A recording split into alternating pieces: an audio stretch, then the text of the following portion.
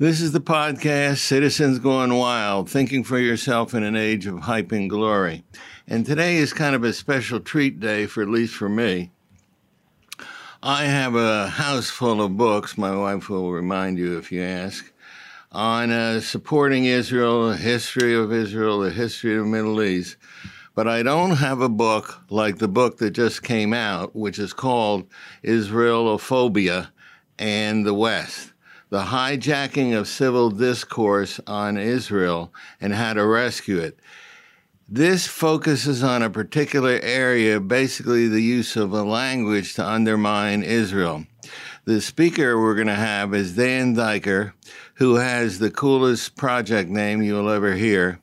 He is the director of the Political Warfare Project at the Jerusalem Center for Public Affairs. He's a former Director General of the World Jewish Congress, and he is also a research fellow at the International Institute for Counterterrorism in Israel. To my great surprise, Jews are losing the language wars when it comes to describing what's going on in the Middle East. And the question is, how do we rescue civil discourse so we can get away from the use of words like fascism and Nazis, which people now call Israel? How do we get back to talking about Israel in reasonable terms? This has actually been very hard to do. And to my great surprise, Jews are losing the language wars on universities in America and in Europe. Here is Dan Diker, who will explain how we can get back on top of this.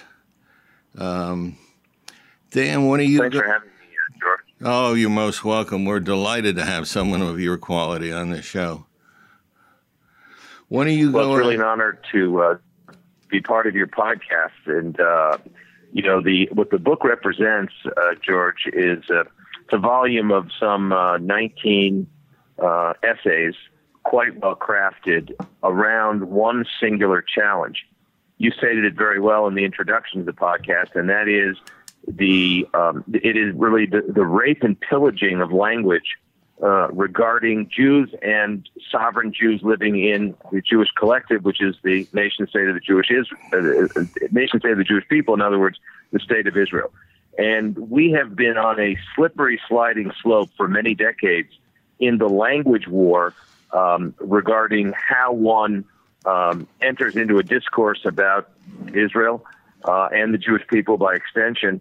And in the United States, because there are the very important free speech protections under the First Amendment to the Constitution, that has allowed people to engage in a virulent new strain of anti-Semitism, which is called Israelophobia, or the blind hatred of Israel.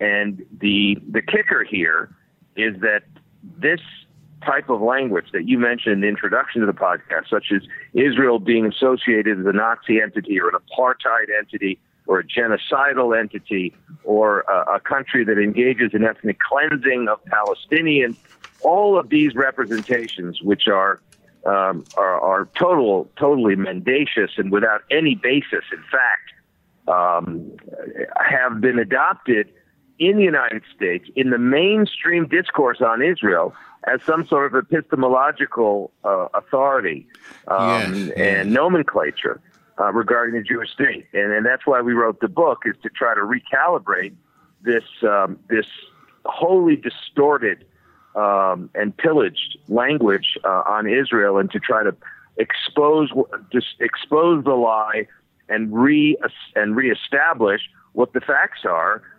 in order to allow the general public, the Jewish public and the general public, to engage in a civil discourse about Israel, even if that discourse has criticism, which Israel and the Jewish people have always been the greatest criticizers of themselves in whatever communities they've lived in the diaspora, and certainly since the Jewish Yishuv, the Jewish community in Palestine, was established at the end of last century, actually at the end of the 19th century, and for the third time in history. And then since the founding of the State of Israel in 1948 and its diplomatic legitimacy as the sanctioned in 1949 when it was accepted into the United Nations as a member state. Israel has been the most critical of itself, but then there have to be principles and values that underpin fair criticism of Israel the way good citizens of the world would criticize the United States or any other of the European and other democracies in the international community.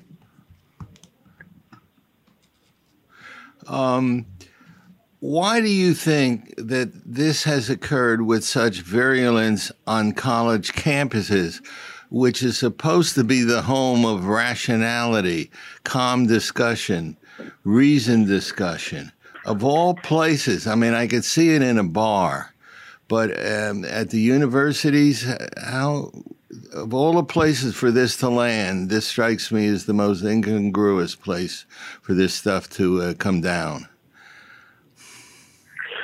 Well, the way you describe, rational discourse in university reminds me of the late 1970s, early 1980s, when I was a student at Harvard College. We used to have liberal rational discourse about all kinds of ideas. I remember learning philosophy with the renowned Professor Harvey Mansfield, one of the great political thinkers still today at the age of almost 90, one of the great political philosophers of our time, certainly for the last 50 years. Today, that situation on college campuses in university fora has changed because the ideas of postmodernism, of the idea that the nation state is the source of evil, it's not the answer. It's not the answer to political troubles, but the nation state has been rejected in large part by many who talk of not of rationalism but of relativism, of feeling, of my narrative versus your narrative. We live, I think, in an academic reality where if you take, if you major in gender studies, there is no particular truth to one gender versus another gender. There is no particular truth to what we understood 35 years ago to be the truth and the facts of history. Now history is all what you want it to be or what you believe it to be. And that type of postmodernist thinking, which Natan Sharansky, who some of your listeners may remember, was the great Anatoly Sharansky, prisoner of Zion, who sat in the Gulag for 8 years in solitary confinement because he was a lover of Zion, a lover of Israel, and he paid a heavy price for publicly stating his love of Judaism and Israel. He said he is an author in this volume, Israelophobia in the West, the Hijacking of Civil Discourse, and How to Rescue It, which just that your listeners should know is available online for free in a PDF file at jcpa.org. You just click on the homepage to get the volume. What Natan Sharansky says in the volume, in his article, is that we have come full circle. Just like in the good old days of Stalin, when the regime said Zionists, they meant Jews, and when the regime spoke against Jews, they meant the Jewish state. They meant Israel. So here you have this triangulation of hatred between Zionists, Jews, and Israel, which in the West, whether at Montclair State University, where you were a tenured professor for many decades, to Harvard University, that just hosted the Harvard Out of Occupied Palestine inaugural event on February 20th, to universities across the United States, they subscribe to this type, what they call political criticism. So you can call Israel a Nazi or an apartheid state, and that would not be considered anti-Semitic, but that would only be considered legitimate criticism. So the definitions of what we once knew to be anti-Semitic have been tossed on their heads, even though we know from the State Department definition of anti-Semitism for 2010, the International Holocaust Remembrance Alliance, IHRA definition of anti-Semitism that was codified in 2016. We know that calling Israel a racist endeavor or referring to it that way as an apartheid state or a Nazi, some sort of, God forbid, Nazi affiliation, that would qualify as an anti-Semitic representation. So there are definitional truths that have been re-energized and formalized in formal definitions that are widely accepted by governments in the Western world. But that doesn't solve our problem that you raised a few minutes ago on college campuses, where freedom of speech has been, I believe, abused and pillaged as well, because you would never hear on college campuses someone using the N-word against black students, or referring to Hispanic students with equally horrible invective. But when it comes to Israel and Jews who support Israel, it's completely an open ball game. There are no limits. There are no constraints. And I think this is a major problem that people, fair-minded academicians, and rational people have to deal with in order to try to redefine and recalibrate this discussion on Israel, which is completely lost all control and is veering down, the San Francisco streets into San Francisco Bay without brakes or anyone to hold this anti-Semitic libel in check. By the way, I wanted to mention that you don't have to buy a whole bunch of books. Miraculously, this book, Islamophobia, covers everything. In other words, you mentioned some words. It gives you a list and an analysis of the main slanders told about Israel. And so if you have this book and you read it, or just read the chapters by Dan Diker and Alan Baker, you'll have a pretty good feeling for the whole thing, and there won't be much that will surprise you if you happen to go on a college campuses and need ammunition to fight back. One thing. Well, that's true. We do cover all of those, as you say, all of those buzzwords. That such as buzzwords like illegal occupation. There is no such thing as an illegal occupation. Alan Baker, my co-author in this chapter, in trying to restore the legal definitions that people have distorted and have lied about. These are the definitions that people today readily accept in their most retarded and grossly disfigured forms. What they call illegal occupation, or OPT, occupied Palestinian territory, or ethnic cleansing, or illegal settlements. These terms have absolutely no basis in international law and discourse, and we show what the proper nomenclature and the legal reasoning under those nomenclatures, the legal reasoning is. So it gives people a guide in order to correct so many of these misnomers, and many of them have been, I would say, distorted with malice aforethought, and not as a function of ignorance. And what they're trying to do is to play the general population for fools, and to try to bring them into this Soviet-style propaganda that really would make Stalin proud. The way the BDS crusade is trying to stain Israel with its own bloody hands. By the way, one of the good things about this book is the area. They have brief definitions and brief analysis. And let me tell you, if you go to a debate on a college campus, you better be ready to say whatever you're going to say in a short manner. You're not going to be given a lot of time before the hooting and the hollering and the yelling goes. And so if you understand this and you maybe underline a few sentences, you'll be pretty well armed to say these people. In order to get back at this people when they talk about it, I often say Israel can no more occupy this land than your mother can occupy her own kitchen. And this will give you... Oh, I'm sorry, go ahead. No, that's right. It's well said.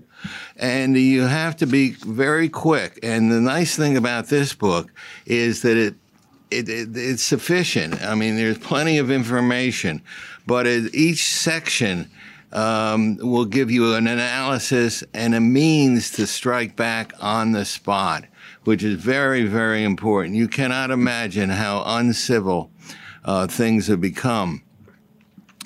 One thing I've noticed is that there are some people who are on college campuses who are, I guess you'd say, fighting the good fight. I noticed that Gordon Wood, one of the foremost scholars of American history, left Harvard and went to Brown. I don't know exactly why he did, but he might have, because he's gotten into this basic argument with other people at Harvard about what they call presentism. Don't get discouraged, folks, by the lingo here. That just means that you have people at Harvard who are judging historical situations by today's standards, which many people, real scholars, disagree with. And I'm hoping this will put pressure on schools like Harvard to lead the way. One thing that puzzles me is that you have schools like Harvard who seem frightened of these really punks. These people are fascists, but they're mighty short fascists. Why are places like Harvard and Yale and Rutgers afraid of these very tiny fascists? Well, first of all, I think that it's no exaggeration to call them Stalinists or even fascists, because for two reasons. One, because they are completely in opposition to any kind of dialogue. They do not want to have any kind of rational discussion. They're not prepared to engage in any kind of rational dialogue. And that is why if you go on the internet and you see violent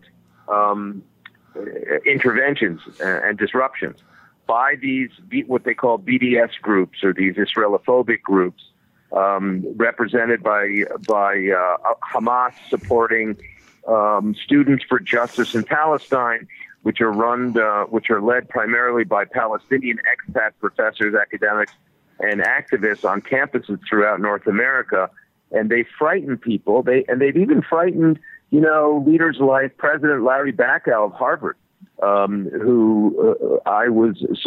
we in Israel, at the Harvard Club of Israel, we were in touch with him criticizing the Harvard University student unions or student administration's approval of a $2,000 budget for Israel Apartheid Week. I mean, that is simply, it's simply a fascist type of multi-week defaming and delegitimization and dehumanization of Israel that began some years ago and continues today. But there's no discussing anything with these folks, and they are frightening the college administrations, because the administrators they simply don't want trouble. They want quiet on campus, and therefore, if they were to speak out against these outrages, they would be met with. They're frightened that they would be met with, some sort of a mass movement, or certainly very vocal opposition, and they see that just as spelling trouble. So they'd rather ignore it and allow those extremist voices to be heard and protected under the First Amendment. And clearly the university campuses have always been, and even rightfully so, they've always been the place of complete free exchange of ideas. But I think that we've perverted that platform of exchange of ideas, because we certainly wouldn't have the Ku Klux Klan on campus in an exchange of free ideas, even though you have anti-Semitic groups doing the same thing. I have asked people, including people that I think of, whether you agree or disagree with his policy, strong people like Governor Christie, about this sort of thing. And he said, no. A man like that is scared of these people. And he said, no, there's freedom of speech. We don't want to get into that. And I've asked other people as well. Now, there might be some truth in what they say. That is, they can cause trouble, and that can result in lowered admissions. This happened at the University of Missouri, and I've done a little research on this. And schools that have trouble often have other troubles. Contributions slow down, and people don't want their kids to go there because most people aren't really listening to the details. All they hear on the radio or the TV is there's trouble at Missouri. And all of a sudden they say, well, why don't we just go to this school over here? And so these people are very, very effective. And there's no question in my mind that people are frightened of them. At Rutgers, they ran into some trouble, and people started to complain about the lack of free speech. So the president, the past one, said, well, we're going to have a free speech conference.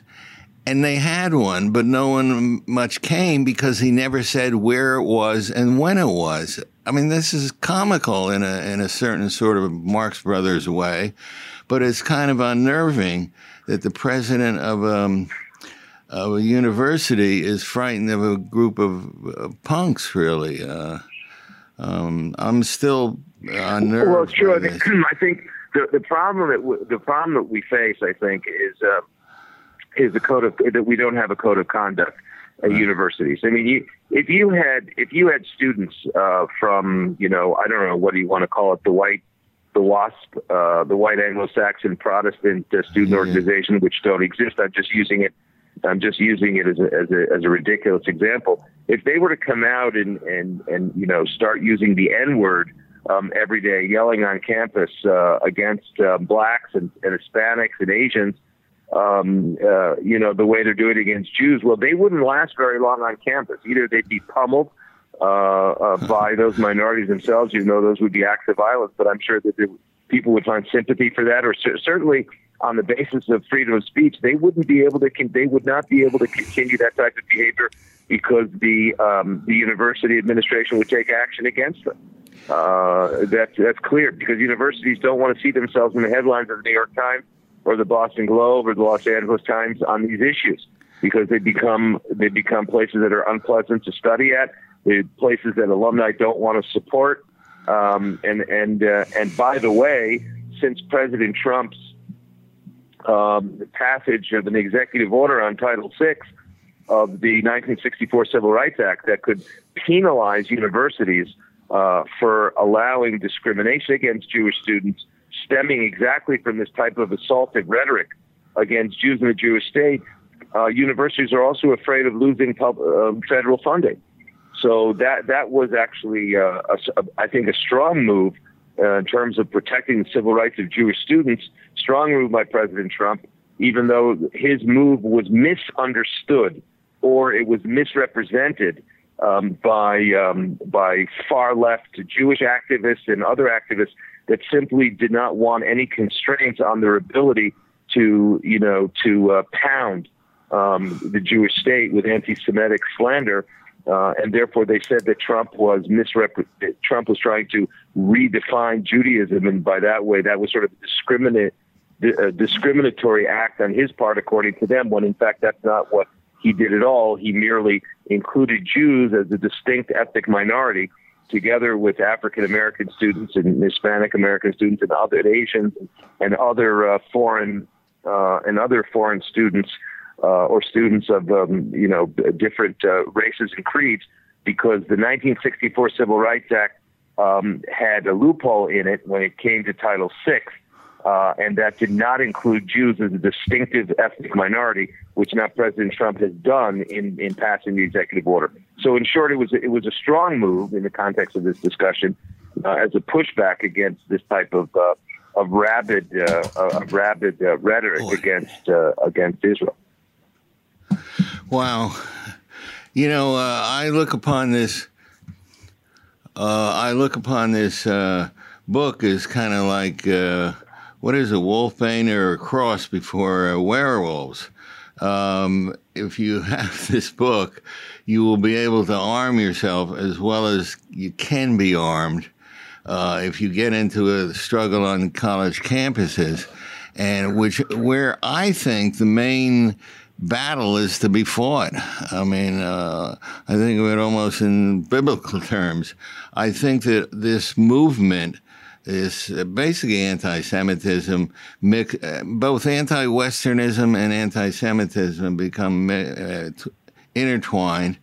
And I think this book contains ways that you can think about this that will calm you down, or at least it calms me down. And you can also go into action, so to speak, by looking at various different chapters. I would start with the Dan Diker and a fellow named Alan Baker article first, but you can pick whatever you like. And once you go on from there, you feel kind of solid and you feel kind of confident, and you can go on and learn a good deal more about this sort of thing. At Rutgers University, we have a semi-famous professor, Professor Puar. Have you ever heard of her? Or is it? I don't know if this news. Yeah, sure. Absolutely. Oh, okay. She's well known as one of the greatest detractors and anti-Semites, in the academic discourse. Okay. I didn't know if news varied going beyond New Jersey, but basically her thing is that Israelis are doing terrible things, including stealing body parts from Palestinians. Now, for those of you who are not aware of this is known as a blood libel, and this sort of thing has led to the deaths of many, many Jews over the years. I'm sort of half laughing here out of nervousness, but it is something that I never imagined people would be saying in America, and yet they say it. And when Jews objected to this, the president of the university came out in defense of her and called her a world-class scholar. This is like someone believing in witches and being called a world-class scholars. And thankfully, that president is gone. We have a new one. But I am just shocked at how people are frightened of these people. One other small example. A bunch of people in Britain got a little alarmed about the lack of liberty in the United States, and they sent over this free speech caravan. It was a bunch of people from England, a mixed group, and they went to school to school to school. Now, when they came to Rutgers, they started to talk about free speech and its lack thereof in England and the United States, and they were interrupted by people who got up and just went on and on and on in a very incoherent manner. And no one would stop it. They actually had police in the room, but the police don't stop it. No one stopped it. And so these people just talked in an incoherent manner until, for about an hour and a half. They took turns. I found that very unnerving. I'm an alumnus of Rutgers, and I found it more than a little embarrassing that this had happened there. I don't know if you feel that same thing about Harvard. They have a very high reputation, so maybe it doesn't bother people who have gone to Harvard. I don't know. I don't know. Do you hear from people who have gone to Harvard who are worried about this, who are interested in this area? I just went to Harvard in November of 19 and spent some time at the Harvard Hillel there with Hillel director, Rabbi Dr. Yonah Steinberg, who does a very good job with the Jewish community at Harvard, and he does a very good job in interfaith and inter-community relations. And the feeling that was communicated to me was that this general problem of Israelophobia doesn't dominate the discussion among students at Harvard, that it's really the property and the initiative of a small but very vocal group of antagonists to the Jewish state, so that they don't make too much of it. Being here, though, in Israel, I've been here now for 3 decades, and having grown up in the United States and been educated at the Collegiate School of New York and Harvard College and spent some time at the Harvard Business School before moving to Israel, one becomes more sensitive to this type of invective, and clearly those of us who grew up in the aftermath of the Holocaust, even 15 years after the Holocaust, remember that, as you pointed out, George, in one of our previous conversations earlier this week, that, assaultive rhetoric, anti-Semitic rhetoric can lead to mass murder. We saw it in the 1930s. We saw it during Stalin's. We saw it during the Soviet period, where the purges and the cleansing of hundreds of thousands of Jews in the Soviet Union. This is on the heels of the Holocaust. Comes in the shadow of this bloody rhetoric against Jews. And so I think that we're living in a period now with generation, Y and Z, where young people don't have the point of reference of the Holocaust. They don't have the point of reference of extremist right-wing regimes, and they don't recognize extremist left-wing agitation as being anti-Semitism.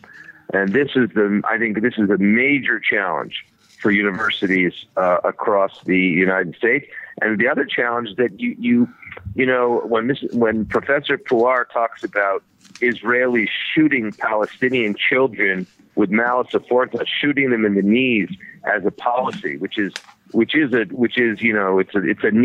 a bloody knee libel, to use an application of what you talked about as blood libel. But people don't recognize, they don't know the facts, they have no context, they don't have any historical context, so they just buy into what's cool. Administrators call people like her scholars because in their field they may be scholars, such as Professor Sari Magdisi, who's a scholar of Western literature, British literature, English literature, as his uncle was. Edward Said at Columbia University was a great scholar of English literature, but they became sort of self-proclaimed scholars of the Middle East, which they were not. And so there is this politicization of their fields, moving away from their fields of expertise where they got their doctorates, and they use those PhDs in order to attract attention to areas where they have very little, if any, knowledge whatsoever. But they become sort of these self-proclaimed epistemological authorities in areas in which they probably would get an F in basic Middle East history. Yes, I like that idea. I like that idea a great deal here.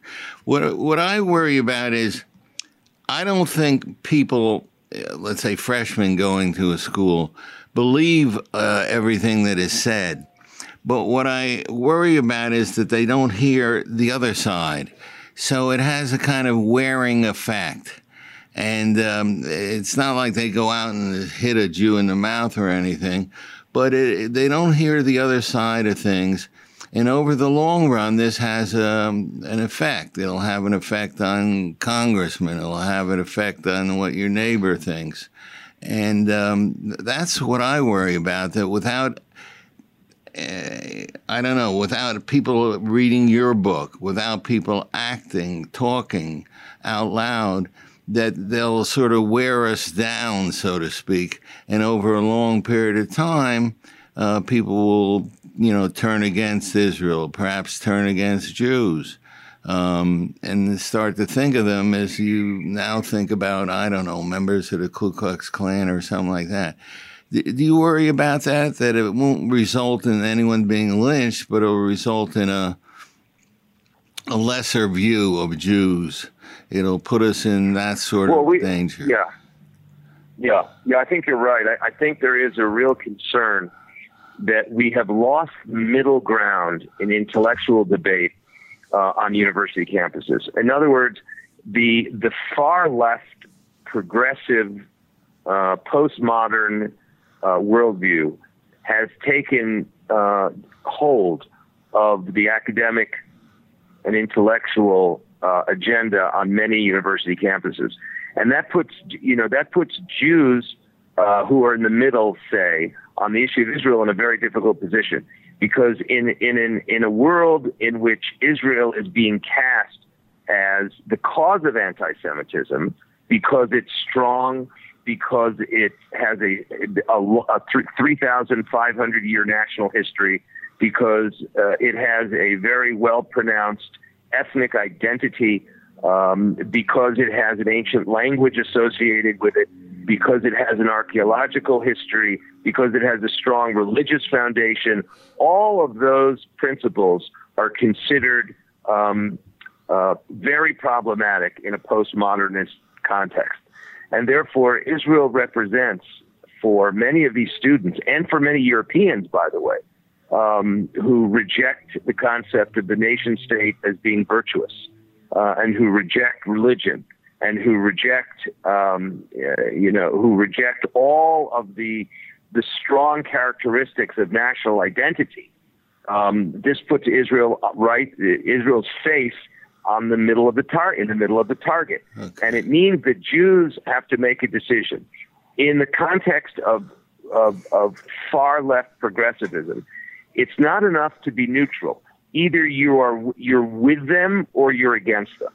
And that is what this poisonous philosophy or framework called intersectionality, which has taken hold on university campuses, which is a network of oppressed people, so-called.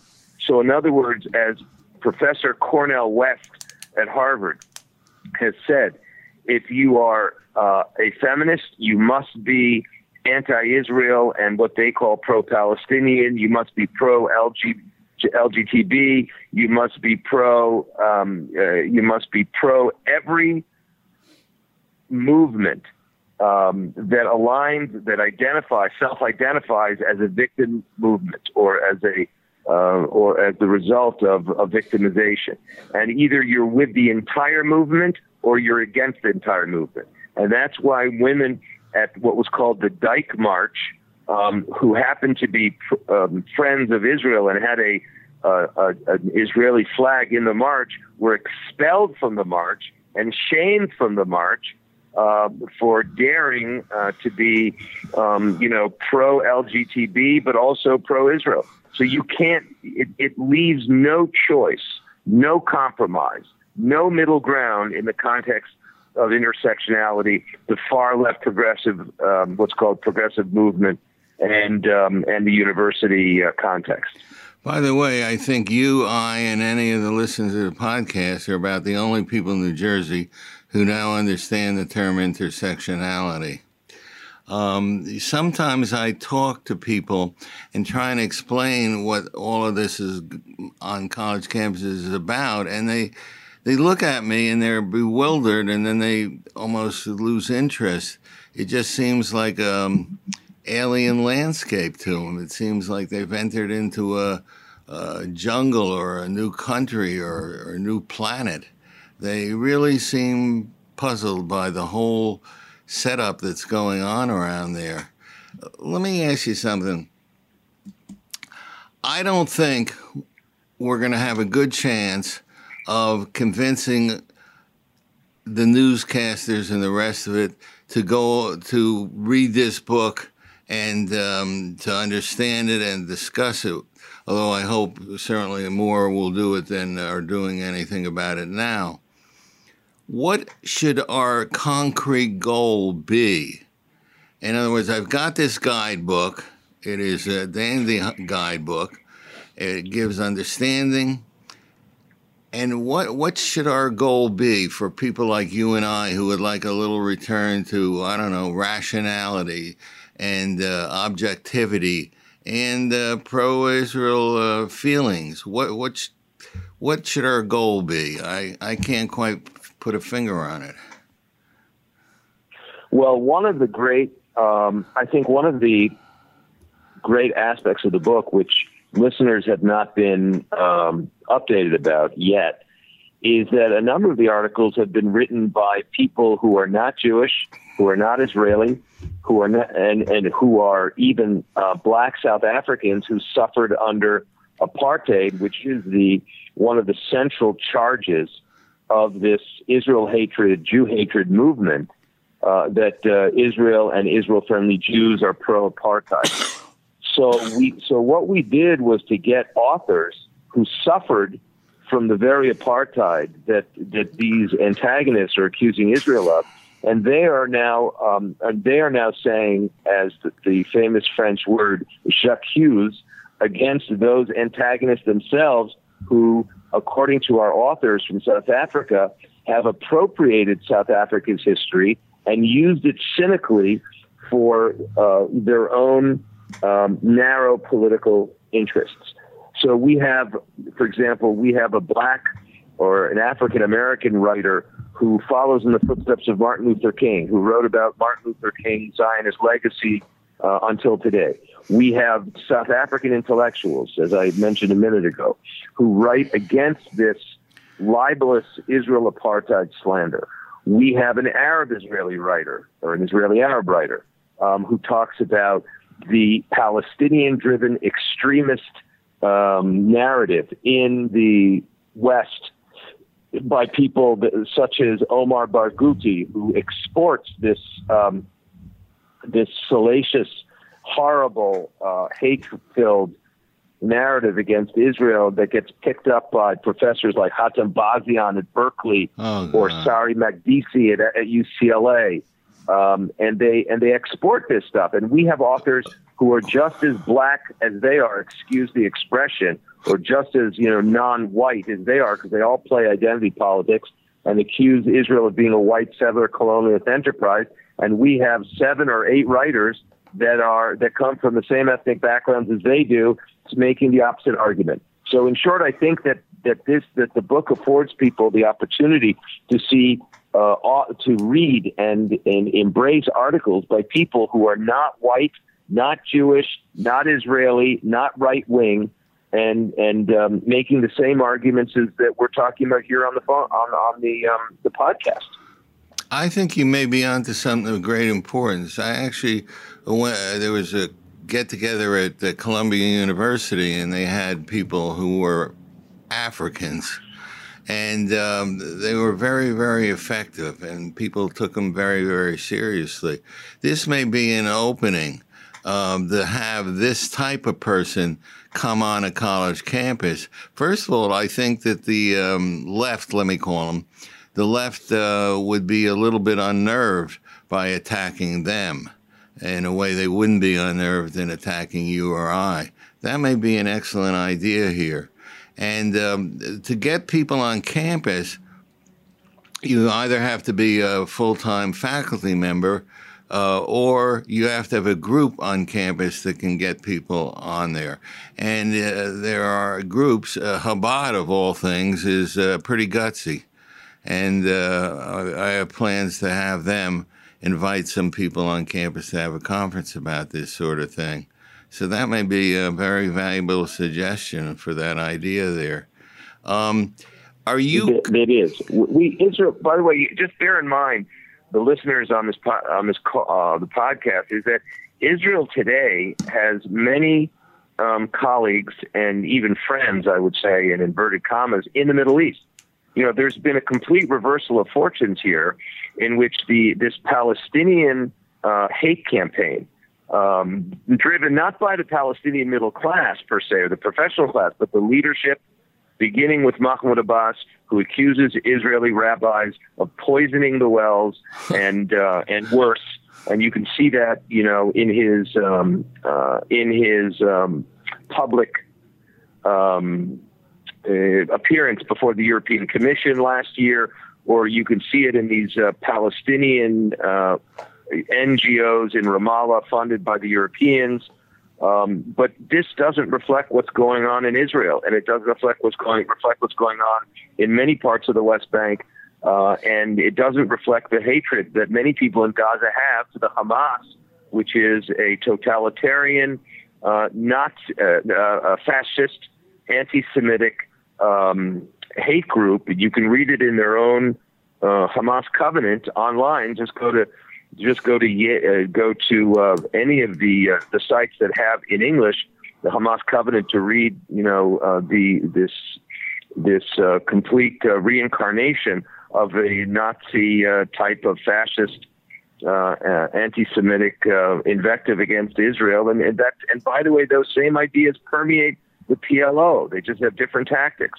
And the point is that the Palestinian people on the ground here and the Arab countries, beginning with Saudi Arabia, the Gulf states, they are embracing Israel as the solution to many of their problems, while the real voices of hatred and anti-Semitism are primarily today in the West, in European cities, and as well as in American cities, very much driven by a lot of the Palestinian expat academic leaders who get funded by still by Europeans, unfortunately, under the false banner of human rights and equality and freedom and all of these disguised type of Stalinist Soviet Orwellian language that is really represents nothing but a new form of anti-Semitism. The point being, though, that the reality in the Middle East is 180 degrees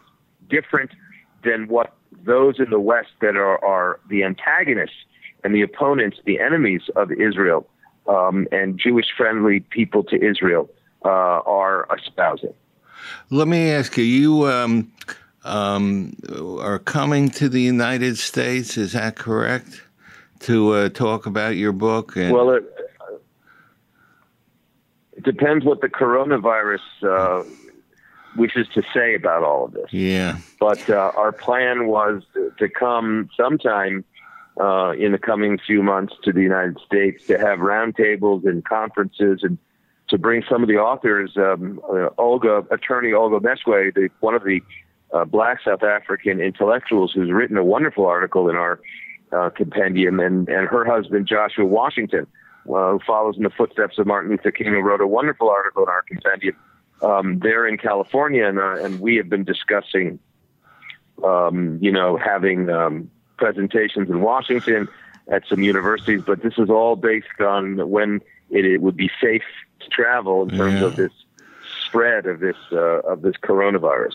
Well, I'm not surprised about the Africans. The African students that I have were very conservative in a million different ways.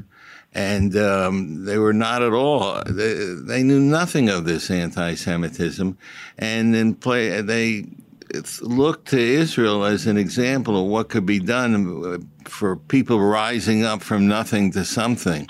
And so I never had a single anti-Semitic black student or anyone who was even on the left. They're all, at least the ones I had, are very conservative. I mean, everything from they dress conservative, they talk conservative, and they have a set of family values that we could learn from.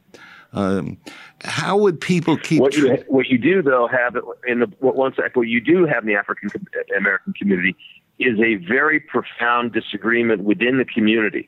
As I've come to learn through my discussions with Joshua Washington and his father, Reverend Dumasani Washington, who is the very well respected head.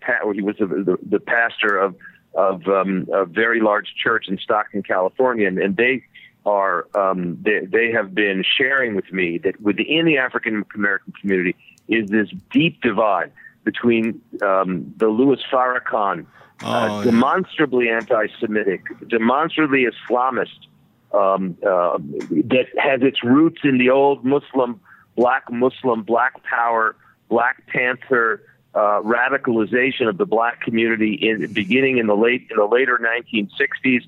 That was a radicalization that Dr. Martin Luther King stood up against. If you remember yourself, George, you remember that there was a radicalization of the SNCC, the Student Nonviolent Coordinating Committee, that became friends with these radical Islamic organizations in the late 1960s with the Black Panthers versus the Southern Christian Leadership Conference of Martin Luther King and Ralph Abernathy and those types of leaders that we talked about. So that still continues today in the African American community, and that's why you see today this very problematic movement of intersectionality that essentially casts Israel as a violator of Black American civil rights. I have to say that again.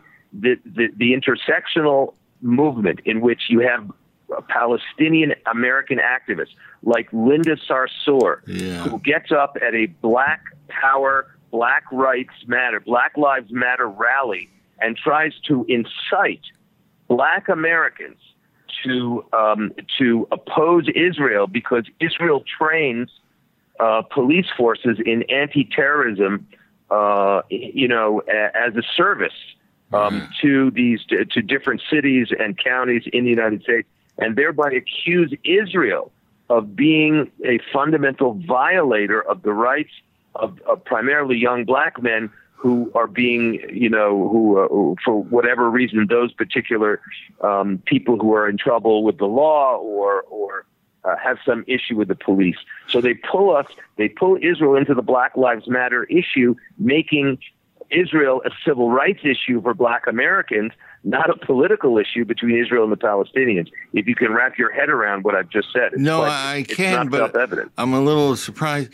I am aware of the Black Power situation, but I didn't think that they had made great inroads among the, I don't know how to put it, recent African Americans. That is, those who have come from Africa in the last, 50 years or something like that. Are you saying that they have made roads even with the recent African immigrants to the United States? No. I'm saying that the African American Black Lives Matter movement, which is part of which I think was really took on a lot of energy under the Obama administration, which essentially they talked about the 99% versus the 1%. They talked about, white America versus Black America. That's what I'm talking about, is that Israel has been thrust into the middle, against its will, into the middle of that, difficult discussion, because Israel is considered by the primarily Palestinian American activists as being representative of some white colonialist, imperialist reality, which, those accusations were launched at Israel as early as the 1970s, right, at the United Nations, as you remember. Well, we've just gone down the slippery, sliding slope, and that is the argument made today. Go Google Linda Sarsour, Sarsour. She's a very vocal Palestinian American activist, and she has been making this argument and trying to rally up the troops in the Black Lives Matter movement. I wanted to ask you something. If people want to come to the events you're going to have, this thing has got to end at some time, right? Coronavirus. How would they keep track so they would know when you're coming or where you'll be? Well, people are very welcome to follow me on Twitter. Follow me on Twitter at Dan Diker, one word, DANDIKER 84, at Dan Diker 84. So I go by the handle BDS Unmasked, at Dan Diker 84. And I will, make announcements there on Twitter, or they can come to, they can contact me at Diker, DIKER, at jcpa.org. That's my email address. And, the Jerusalem Center for Public Affairs, you're very welcome to visit our website. Could you give that again, but much slower for the elderly amongst us? Just give you can, for those email. People who follow Twitter, if you follow Twitter or you go onto Twitter, you would just put in the Twitter address box at Dan Diker 84, or email me at diker at jcpa.org, or come to the Jerusalem Center for Public Affairs website at jcpa.org and you can download this book. You can read very important articles on this issue of Israelophobia, the Iranian threat, the Palestinian issue, all sorts of anything you want to know about Israel and the Middle East. Come to jcpa.org, and we have. This book is like a little encyclopedia, the whole story. If you can just go through this, it's not that big a book. You will have a pretty good understanding of the current landscape in regard to these issues of Islamophobia. It's really, I would say, if you do that, you're in pretty good shape, and you're allowed to rest after you do that. I want to Very good. I want to thank you again. I hope to be in touch with you in the future. I'm astonished that I didn't know of you before this. I feel a little bit embarrassed, but now that I know about this, I'm always giving away books that help explain things, and this is kind of nice. I've got a one-stop shop here, and I can just say, here, read this, which is nice. I want to thank you again for coming on this show. I know you're an extremely busy man, and we'll be in touch in the future, I hope. I look forward to it. Look forward to coming on the podcast again and being in touch with you and your friends and listeners to the podcast. Thank you for having me as a guest. Thank you.